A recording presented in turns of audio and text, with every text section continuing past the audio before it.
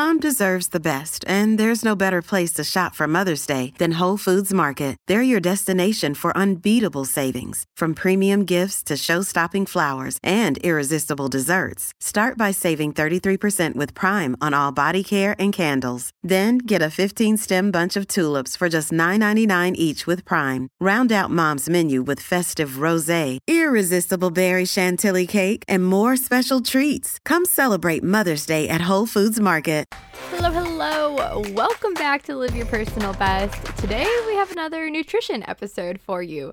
I'm really excited this one because we're joined by Katie Spada, who's behind the Instagram Fueling Former Athletes. She's a registered dietitian, but she specializes specifically with athletes that used to be competing and now have a different training schedule. And so this episode, we talk all about how to adjust your eating and nutrition when going through these periods of change. Because our training routine is not always going to look the same. There's periods where we're working out more or less. And what she usually finds is that when that happens and people are making changes, they'll go to extremes. They'll be really worried, so then they'll cut out eating more than they should, or just develop really bad habits. And so I love our whole conversation on this. We talk about how to use intuitive eating with this. So if you are transitioning, or just even if you're not an athlete, I think that this is a great conversation for you to listen to. And she is actually one of the researchers that I use her trainings for in my book, Elite to Everyday Athlete. So chapter 5, I believe, is all with Katie Spada. And so if you're love this conversation and interested in learning more, go check out the book, which comes out August 30th, Elite to Everyday Athlete. It'll be available on Amazon, on my website, so make sure to go check it out. Write a note to go back and buy it then, and I hope you enjoy this week's episode. What's up, and welcome to the Live Your Personal Best podcast. This is the place where I help current and former athletes like you to show up confidently in the gym and in life. I'm your host, Emily Kaufman, a former Division I athlete and author of Elite to Everyday Athlete. I'm going to show you how to stay motivated in reaching your goals and how to have more fun doing it. So let's sweat it out and start living your personal best. Today we are joined by Katie. Katie's a former synchronized swimmer turned registered dietitian and entrepreneur. She competed on the U.S. national team for 3 years and was a student athlete at the Ohio State University. She now helps former and current athletes learn how to nourish their bodies well without dieting and improve body image so they can feel good in their skin. Thanks for joining us, Katie. Oh, thank you so much for having me. I'm super excited to be here. Yeah, I'd love to get to know more about your background, and especially, when you were an athlete, like what did your nutrition and eating look like while you're an athlete? Yeah. Oh my goodness. So I was a synchronized swimmer, as you mentioned, and it's now called artistic swimming. If you're looking for it in the Olympics. And in that sport, similar to other aesthetic sports, there is this focus on a certain body type. And I did not have that body type. Genetically, I didn't have it. And so, from a very young age, I was told that I needed to lose weight. And so that really impacted my nutrition as I continued through sport, where I was very restrictive with my eating. I was cutting out food groups. I was choosing to not fuel before practices or after practices, which really got me interested in the field of nutrition because I was like, there's got to be a better way to this. And so I always say my nutrition habits definitely held me back from reaching my full potential. And I always question, how good could I have been if I actually fueled my body well? But that path really led me here to where I am today. So it was definitely worth it. But yeah, it was a tumultuous experience with food during my time as an athlete. Yeah. Did you notice at the time that your eating habits were kind of holding you back, or you thought that was like the way to do it? I thought I was doing everything possible to be the best I could. That's actually something that some of my teammates and I talk about, where we just kind of normalize these behaviors. It was like the whatever it takes, like just do what you need to do. And this is what we thought we needed to do. So we had no idea how damaging what we were doing actually was. We thought we were doing what was best. Yeah. So then obviously, when you were in college, you were studying to become a registered dietitian. So did you kind of start to learn as you were becoming a registered dietitian, or did you learn first and then you're like, oh, I want to like go into studying this? I started to learn as I was becoming a registered dietitian. So I had several things in my life kind of drive me towards nutrition, sport obviously being one of them. And really the reason I got into nutrition or wanted to get into nutrition to start was because I was like, oh, well, if I become a registered dietitian, then I'll always know how to eat. So I'll always be skinny. That was literally my thought process. I'm like, oh, this is the perfect way to kind of trap myself in. Like, I'll never have to worry about it again. And then I started learning more and I was like, whoa, okay, hold on.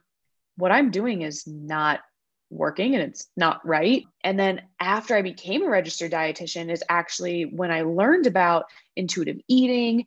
And that just changed the entire way I practiced, the way I ate in my own life, the way I approached food. And that's really now what I found all of my work with my current clients on. It's intuitive eating based. That's awesome. You're like, okay, there's this whole world out there. Cause I don't know about you, but when I was an athlete, I thought that I knew a lot about nutrition. Cause I was like, oh, I hear all this from my teammates and coaches. So I thought I knew a ton. And then it ended up all just kind of being myths or rules that didn't need to be followed. Yes, exactly. I feel like I had this false sense of like, oh, well, I'm an athlete, so I know what to do with nutrition. And same thing. It was coaches or teammates saying like, oh, do this, do this, do this, all by, they all had great intentions with sharing their nutrition beliefs. But unfortunately, they weren't always correct. And so that led to a lot of misinformation. And I find that with my current work is I'm doing a lot of nutrition myth busting because in the sports world, there are a lot of nutrition myths that are just kind of taken as fact. Yeah. So it's almost like, where the person is starting today. If someone's listening to this and like, I want to eat healthier, it's not like the first step is learning even more. It's learning about what do you know that might be false or wrong. Yes, it's almost like an unlearning because I think one of the biggest issues that we have with the nutrition and the fitness industry is that, well, there's one right way. And that's just not the case.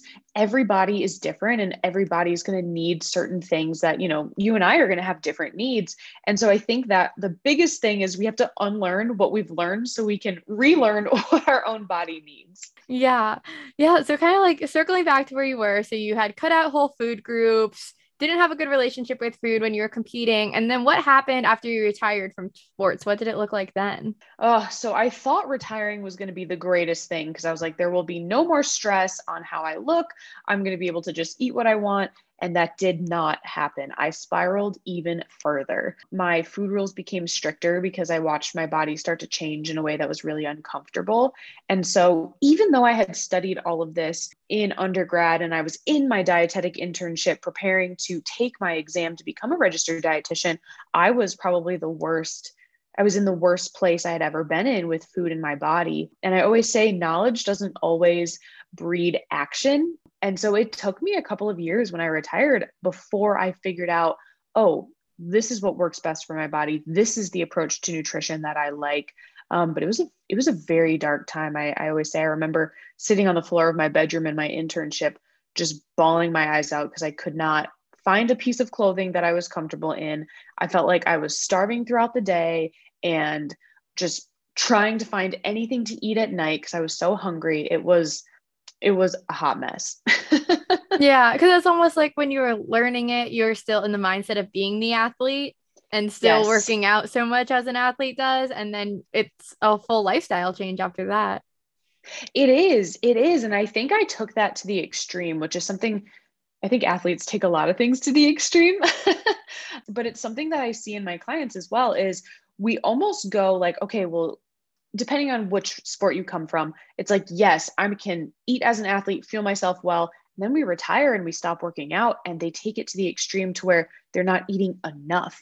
And that usually sparks the restrict binge cycle because we overestimate how much we need to pull back on eating because we're not working out as much. It's really not as big of a shift as a lot of athletes think. That's so interesting. Because, yeah, if you were to ask me what I thought the issue was, it'd probably be the opposite. Like, we just continue eating as athletes, but you're saying, actually, no, we're trying to like overcompensate. We are making too dramatic of a change when our body, it still has muscle, it's still burning calories. Like, we need to eat. Yes, exactly. And I think one of the mentalities that is a challenge to overcome is that we need food for things other than working out. Because as athletes, it's like, oh, food is fuel for your workout. And so then we're like, well, if I'm not working out, say you're working a full time job or you become a nurse in 12-hour shifts and you're not working out, it's like, well, then I don't need to eat. We're missing the fact that our body needs food for thinking, breathing, moving, circulating blood, digestion. All of these things require food. And so we tend to go to the extreme. Now, there are some athletes who continue to eat as if they were an athlete, and that is a whole other thing to tackle. But most common, what I see with the population I work with is they go the opposite end and pull back too much. And that usually triggers binging episodes at night because they're not eating enough throughout the day. Yeah. So I guess that kind of talks about like the amount of food that people are eating. But for the former athletes that you also work with, do you see their eating habits get better or worse when sports kind of disappear? Or is there no sort of general trend there? You know what? I have seen, so kind of going back to that, I've seen both extremes. I always say that this is a broad generalization, but I say there's usually two types of former athletes. There's the athlete that came from like the aesthetic sport or a sport very focused on appearance, like track and field, cross country, gymnastics, dance, swimming, something like that. And they tend to take it the extreme, which I would label as like orthorexia, eating very clean, only having fruits, some vegetables, cutting out carbs. So they go the extreme. Then there are the athletes that were like endurance athletes, like football players, soccer players, things like that. And of course, there's crossover here, but they kind of go the other way. And they're just like, oh, well, now I don't have to worry so much. So I can eat whatever I want. And they start making food choices that don't necessarily make them feel great. They're not balancing it out or optimizing, as I like to say, with nutrient dense foods as well. So each former athlete has their own story. It's very interesting to kind of hear where they came from. So yeah, I've seen both. Yeah, no, I guess I can kind of relate to that too. I think I was more on the end of, okay, like I can eat whatever I want now. Like it's not going to affect my performance. And then I didn't even realize like how much it was kind of slowing me down day to day until it was a year after I had retired. And I was like, I can't even recognize the person I was who was getting up at 5 a.m. and like had enough energy for the day. Like that person was long gone. And I kind of realized like maybe my relationship with food is how I could start getting that person back. Yeah, exactly. I think so many former athletes can relate to that. Whichever direction, we go, there's this whole, I mean, it is very much a transition period, and your relationship with food, whether you felt like you had a healthy one or not when you were competing, it changes. And so giving yourself the space to kind of relearn, well, what does my body like? What does it feel best when I'm not pounding it into the ground being an athlete? What kind of foods make me feel good? I think we underestimate the impact of recognizing how food makes us feel and how that can help us make our food choices outside of like, oh, well, this is healthy, this is not. I'm not a huge fan of that black and white thinking. It's all about like, well, what did make you feel good? So you can start to recognize or or transform who you are after sport. So if we kind of know that these are the two main paths that athletes could go down, if you're working with someone, how do you start helping them like step by step of, okay, this is how we're going to start with a healthy relationship with food? Oh, yes. So in my program, the first pillar is personalized. So one of the things I do is I take a look at with the athlete, what does your lifestyle look like? Because your nutrition should fit your lifestyle. Your lifestyle shouldn't have to fit your nutrition. And then we start by making small changes. If it's from a restrictive standpoint, we start to add those foods back in, but we have to work on the mindset around it first. So why do you think of this food as a bad food? Does the science support that? How can we include this food in a way that feels good and nourishing to your body without being fearful of it? If it's the other end, I'm going to ask the athlete, how can we include more nutrient dense foods like fruits and vegetables, whole grains, healthy fats, things like that, to start to help you feel better? Notice the difference of how including these foods make you feel good. And so it's a very personalized approach. In my group coaching, where it's less personalized but more community, I actually have them write out, what do you want your life to look like? Because believe it or not, like how we view our life, what we want our life to look like, can really impact our food choices. And so getting clear on that is the first step before we can even move forward with talking about what foods to purchase, how to build meals, anything like that. Yeah, no, I like how you said that of like fitting your new lifestyle. Because athletes will still work out, right? Like they'll still be going to the gym, but it just will be less or it'll be different. Yes. So yeah, I love that part too. Thanks. Yes, I agree. It's very different. And I think that's one of the things that I've had athletes try and recreate their life. When they were competing, like getting up, like you mentioned, at 5 a.m., working out before work, then working a full work day, doing a second workout. And it's just not conducive to this new stage of life. So we need to figure out what is conducive because we deserve to enjoy life. And I find so many athletes or former athletes really struggling to enjoy life once they retire. I love that. And then the next thing that I kind of wanted to jump into. So if you are listening to this because you've read my book, Elite to Everyday Athlete, then you'll know that there's a chapter where Katie helps speak about learning about hunger cues and listening to your hunger cues. And if you have no idea what I'm talking about, go check it out, Elite to Everyday Athlete. But I was wondering if you could tell us, like, what does this honor your hunger intuitive eating principle mean? Oh my goodness, yes. Okay, so two of the principles in intuitive eating, and if you're not familiar with intuitive eating, I encourage you to Google it, take a look at the principles. It is a framework to approach nutrition, not using external factors, but really relying on your own intuition when it comes to food. And so, honoring your hunger and feeling your fullness are two of the principles. Honoring your hunger is multifactorial. A lot of people think it's just like, oh, I'm hungry, eat. And while, yes, that's the foundation, it's a little bit more nuanced. So it's taking a look at your schedule, recognizing, do I have periods of time where I'm going more than 4 hours without eating? Then we implement practical hunger, which is making sure your body's getting fuel throughout the day. Then it's really tuning back into what are your personal physical hunger cues. I always use myself as an example. If I reach the point where my stomach is growling, I am too far gone. It is hangry Katie coming out. Like I need food so fast. But one of my early hunger cues is noticing that I can't concentrate. I have a hard time concentrating. And so it's giving yourself some space to figure out, is this a hunger cue? Is my body in need of food for energy? Is it in need of something else? So that way you can keep yourself fueled throughout the day. The same thing with fullness, because athletes often don't know what is a good portion for them. They either eat way too much because they're used to overfueling for sport, or they eat way too little because they're fearful of it. And so they don't recognize that fullness feeling. And so there is a hunger fullness scale that I use with my clients that can help you gauge where you're at. And same thing with fullness, there are subtle cues like food doesn't taste quite as good. If you notice that first bite is that overwhelming euphoria of like, wow, this is so delicious, it starts to diminish as we continue eating. So maybe food's not tasting quite as vibrant. Maybe you're able to focus better. You're not thinking about food as much. So it's becoming really clear on these subtle cues. There was actually a study that looked at this, and a former swimmer actually shared her experience. It was a qualitative study about how she was just completely bowling through all of her cues when she was an athlete. So it took this transition period. Recalibration is what she called it, a recalibration to figure out, what does it feel like to be hungry? What does it feel like to be full?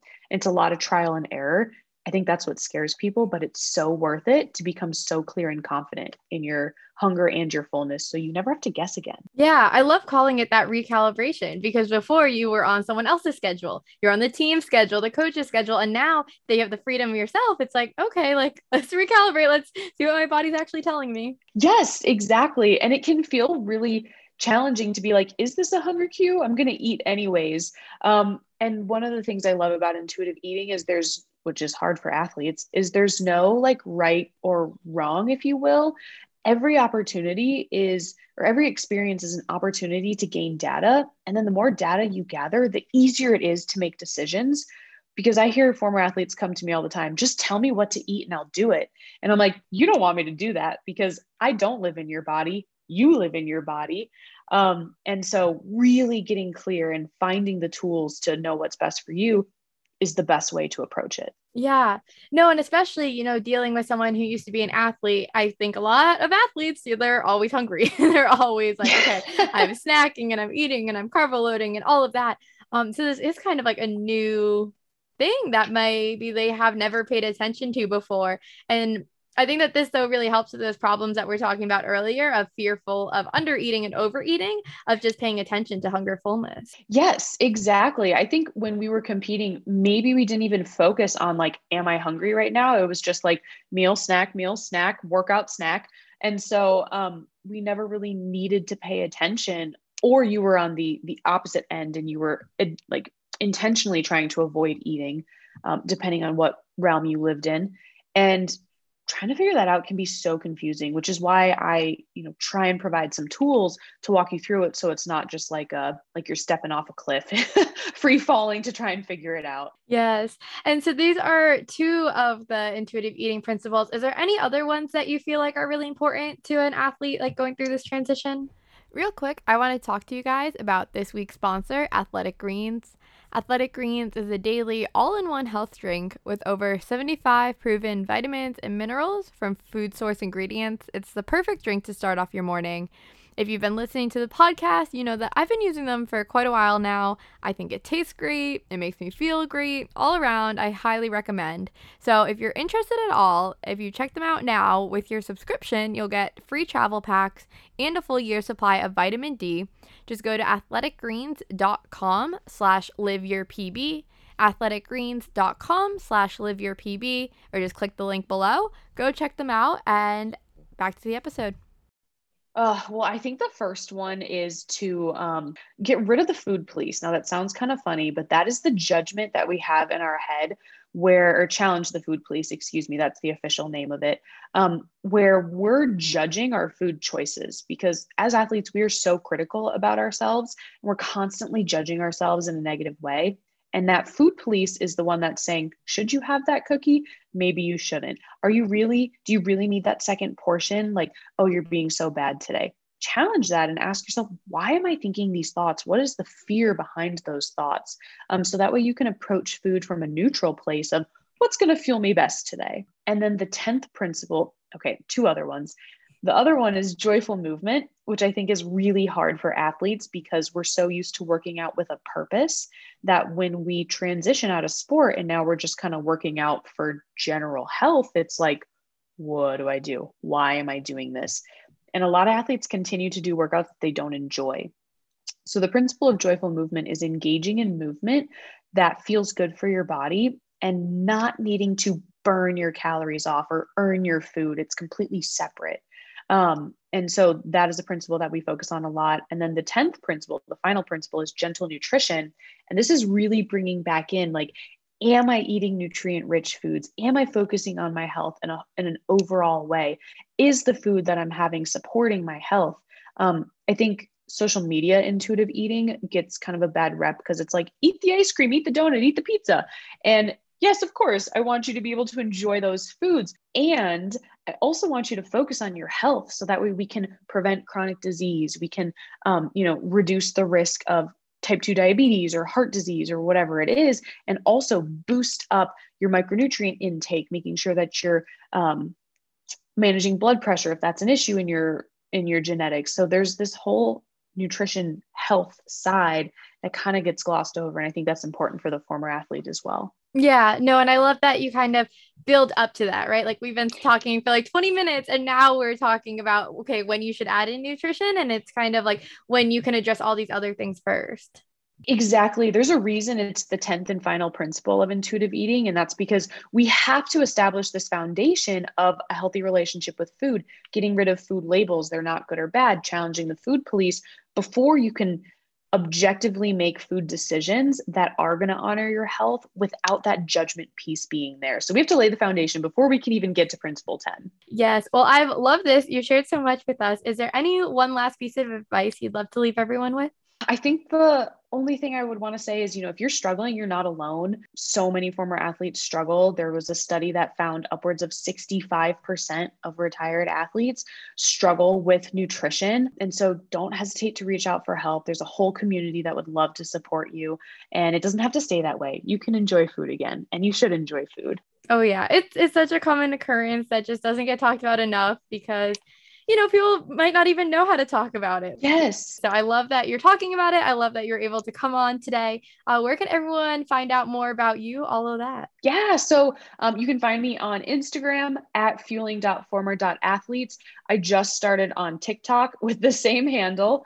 And then you can also find me on my website, spadastrongnutrition.com. I've got resources, ebooks, all the information about my programs on there. Feel free to send me a DM or send me an email, and I'd love to connect. Awesome. I'll include that all below. Thanks for joining us. Thank you so much for tuning in. If you enjoyed this podcast episode, do me a favor and take a screenshot right now and post it on your Instagram story. You can tag me at liveyourpersonalbest, at liveyourpersonalbest. Come say hi, come say what's up. I would love to connect with you, and this would help support me to continue bringing you free content. Thanks, and see you next time.